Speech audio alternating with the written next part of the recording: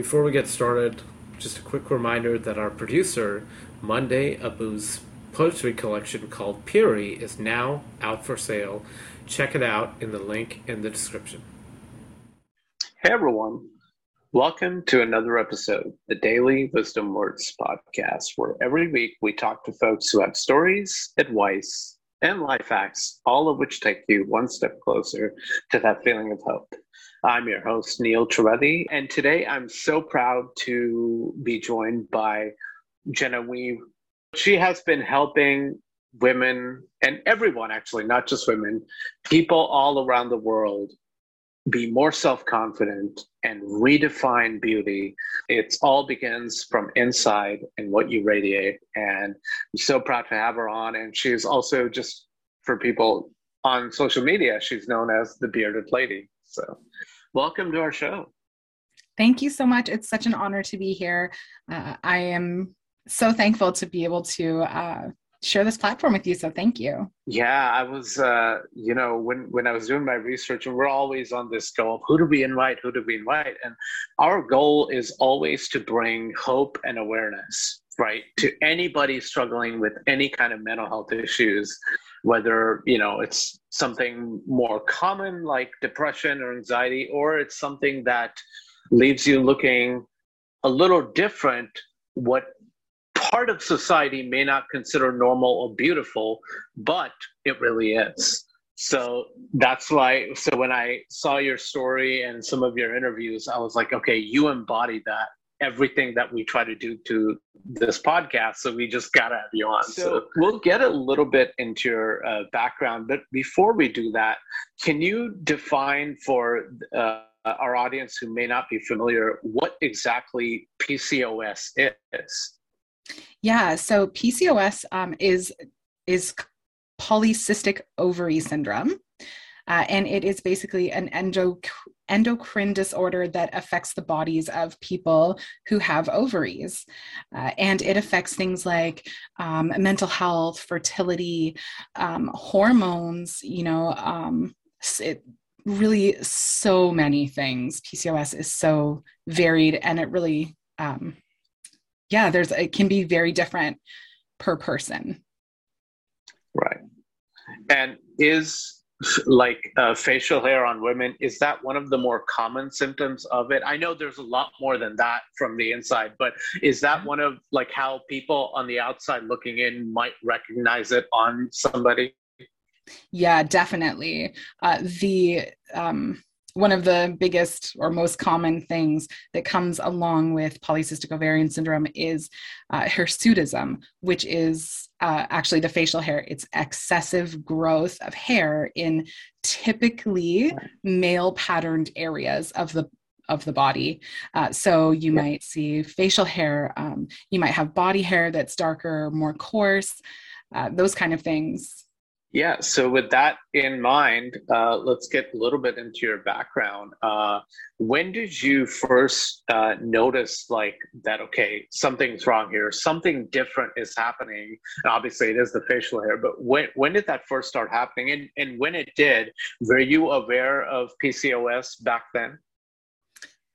So I first started noticing when I was about 15, I guess. I noticed hair kind of growing, my sideburns, like kind of like a little bit down the side of my face. And I noticed, that my girlfriends didn't have that happening, and they had all had their cycles already, and I had not. And so at that point I was incredibly confused and nervous. And no, I had no idea. I had never heard of PCOS before, excuse me. It wasn't until I was about 18 or maybe even 20 that I actually got diagnosed with PCOS from a doctor. But even then, it was my cousin had gone to see a doctor, a specialist in a faraway town, and had come back and said, I think that you might experience this also. You might want to get checked out. And then I did. And then I had an answer, but for a long amount of time there, I was pretty confused. I didn't have any answers. Yeah. What was like the initial reactions? Was like, oh my God, I got to get rid of this. Did you try like methods, shaving, maybe vaccine? What was like that first impulsive reaction? Because I know, and we all have them, whether it's men, women, anytime we notice that something that makes us stand out, especially at such a vulnerable age, right? We all go into defense mode and say, okay, so did that happen to you? For sure. Yeah. Yeah. I mean, I would say that like the bullying or the teasing started like almost immediately. So for me, it was a matter of like, how can I get rid of this quickly and consistently too? I thought like I didn't know what was going on. So at that point, I was just trying to hide it as much as I could. So the removing of it, I tried many different forms of hair removal. I know that there's a story about you in the parking lot and all that. That was kind of an epiphany moment for you, and we'll get to that. But like in those, like going through that stage, do you remember when like the stages of confidence started? Like, okay, I have PCOS. This is my reality. I grow facial hair. When did that start? I guess just accepting the truth yourself before you could confidently say it to everybody else.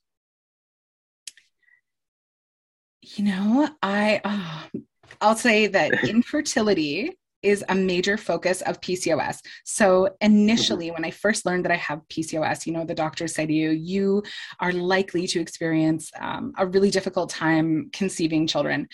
And then they tell you other things. That for me was first and foremost in my mind, because I always wanted to conceive a child. And so that kind of took over for me for many years. And I just kind of, maintained the removal of the hair. But it was kind of after college, I guess, and a little bit when my eyes were opening to the ways that we as humans are conditioned and trained to think things about ourselves and our bodies. It was really that. It was when my eyes were open to the ways that we are conditioned as a society. That had the biggest impact on me in my own journey of realizing that like the want to remove it and feeling like I had to remove it was actually just my conditioning and not coming from me internally, how I feel about people. I think all people have hair. Women, men, everyone in between, we all have hair. So it seemed like, to me, I mean, it's a pretty clear journey to learn to accept that. Yeah. Yeah. And it's also like that falls into, right? We saw that was so many, I know once I started like researching PCOS, I know that it's certain religious traditions like Sikh people and all that for women with Sikh women who have PCOS. I know that becomes a conflict because they're not supposed to cut their hair. So it's like they wonder if they start having facial hair, should we cut it? So yeah. But you're right. It's such a natural part of the body and it's, for all across all genders, right? So it's nothing to be ashamed of. It's just that perception of what society puts on us, right? Day and night. Yeah. And it really was, you mentioned there, like the research, and that was a huge part for me of, it was like advocating for myself and learning about my own PCOS, because, the doctors can't kind of be expected to have like all of the most current and up-to-date information on all the things. So I found that the more research I did and the more that I learned about it myself, the easier it was to handle and maintain and work through. I think you bring up a very good point. You mentioned like that doctors may not have all the answers. They may tell you the gist of, okay, this is what it is. And is that they're doing because it's not like as a common thing, like, oh, you have cancer or you have skin disease, or is that just because of general, just lack of awareness overall across the spectrum? Why do you think that is? That's such a good question. I actually think that it's, a lot of things. I would say that first and foremost, I don't think that women's healthcare has been prioritized in the research, for years. Like that's never been the case. So PCOS actually affects 1 in 10 women of childbearing age worldwide. That is a lot of women. So you can't tell me it's not common. Like that's common enough for people to have some information. I really think it's just a matter of women's health not being prioritized and women being too ashamed and embarrassed to go into their doctors and say, this is happening to me. Yeah, that's such a good point. It's strange when I was telling our producer, who also our editor who edits the episode, I was telling him about you, like, oh, here's our next guest and here's who we'll be taping. And so I told him about you, and even he's from Nigeria. He didn't know the meaning of it, but when he saw your pictures on Instagram and all that, he said, oh, wait, I've seen women in Nigeria with the same condition, but I didn't know what it was called or what it was all about. So I agree. That's a very good point of it's more common than people think, but it's probably just a combination of people hiding it because of possible shaming, and today with social media, I think let's get into that. Do you think that platforms like social media today, it's kind of half and half, right? On one hand, it's great because they give people like you a platform to speak up and help other women in similar conditions. That's how we got to know about you and wanted you on here. On the other hand, it is also, they say, the bad side, right? Where it's body shaming with one little thing because people are more interested in putting on 50 filters to create a reality that's not really true. So is social media, does it help in this kind of matter to help you bring awareness of things? Or the bad side, which one is more dominating according to you? So that's a good question. Loaded. I will say that I am grateful to social media for my journey because it has expanded my reach. I would never be able to reach, the clients that I have, the women who come and joining my community. Without the social media aspect and without like the internet and being just so wide open to and available to everybody, I would not have the same impact that I am able to have. And so I'm really grateful for that aspect. I do hear what you're saying though. And I find that a lot of the women that come to me, like you're right. They look at that social media and they make comparisons.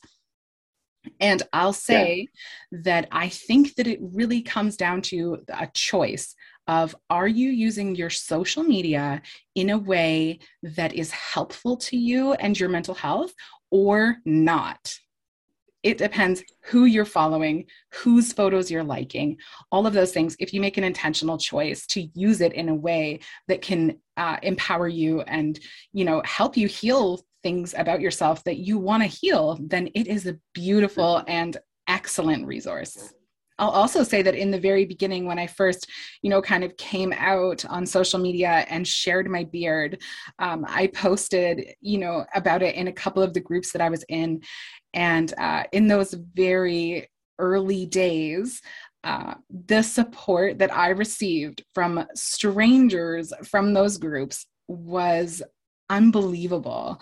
I wasn't expecting it. And I think it's almost like one of the best things to come out of kind of sharing online, because that support, like you find it when you need it and when you find the right places that offer it. Definitely. So let's transition into that. I mentioned earlier that I know there's a moment in that was a supermarket or grocery store parking lot that was like an epiphany moment for you when you decided to sort of be yourself or come home to yourself, as we like to say on this podcast.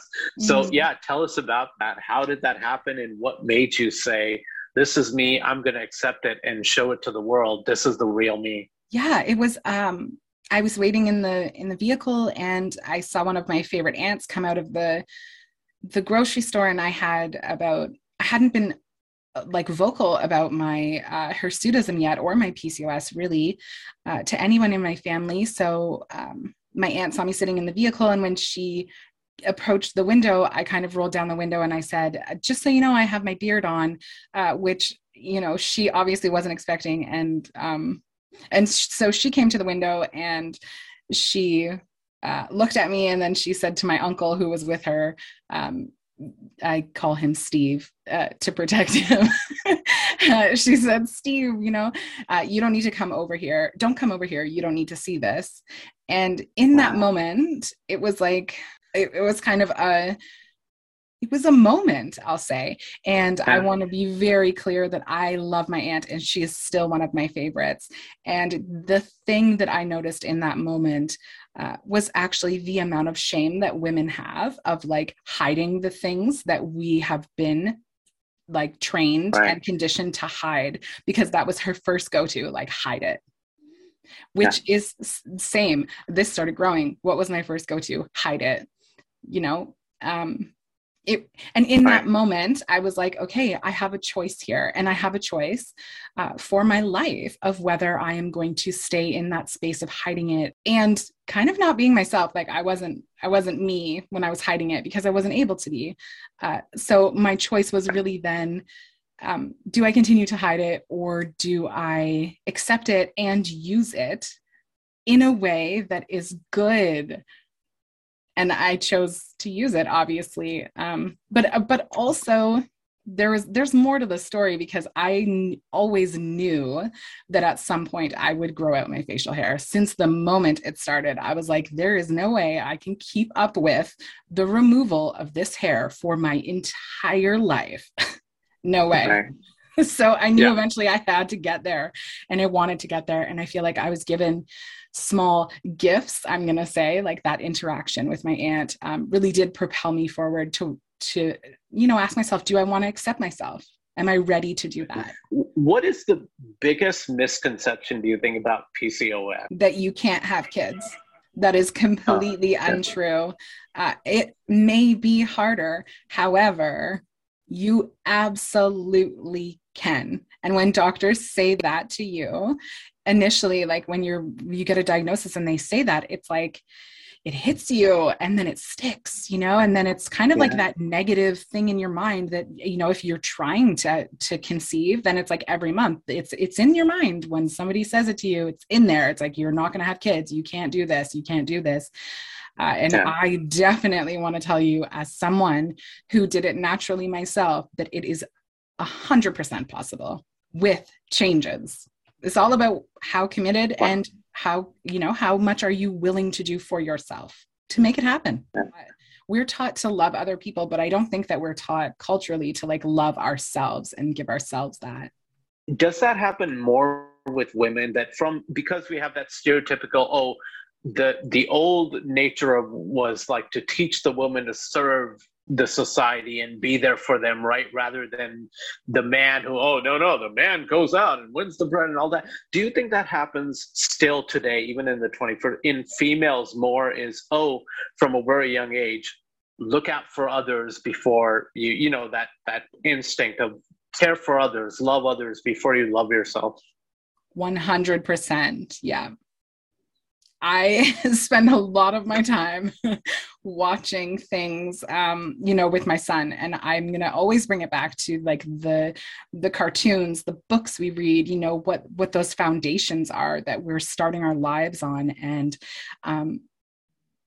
in the books, like when you look at the pictures, it's a lot of the time the moms who are caring for the kids. Like you see the moms doing those kind of things. And so when society places so much of a value on, you know, you caring for others, and I say moms because that's typically the root, but moms, partners, your, you know, parents, friends, like everyone, women are nurturers, and we have that naturally. But I think that it's like how we care for other people has become the value that we're kind of like measured against, how we care for other people and how we look as women. So those two things right there make it difficult to prioritize yourself and see yourself as anything other than your physical body. I think more than men, for sure. Yeah. For sure. Yeah.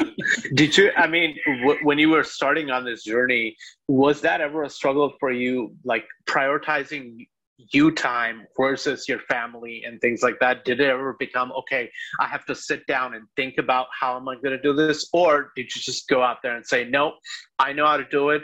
I can still create a balance. I can still serve myself and my family. So was that a struggle, or did it happen more organically? I think that is an all the time balancing struggle, I think that we need different amounts of self-care and different things week to week and day to day. So I kind of revisit that a lot. I have a 3.5-year-old who I am with all day, every day. And I am an entrepreneur with a business and clients. And I have to constantly check in with myself and be like, am I prioritizing myself and my needs? Where can people find you? So they can find me on Instagram at Bearded Lady G, my Facebook at Bearded Lady G also, or my name. And I have a Facebook group for any of the women with PCOS or Hirsutism, or that are on a body hair acceptance journey. And so in that group, which is called Radical Self-Love Community, you can find me there. And as I guess for parting words, I guess I'll ask you, like, what message would you give to not only women with PCOS, but anybody out there who's struggling? I know we kind of touched on this a little bit earlier, but just final message or final words that for anybody out there struggling with any kind of body issues or low self-confidence or self-esteem issues, what would you say to them in general? I would say you are not alone. There are people exactly like you. Even if you think you don't fit in, you fit in somewhere. You just have to find where.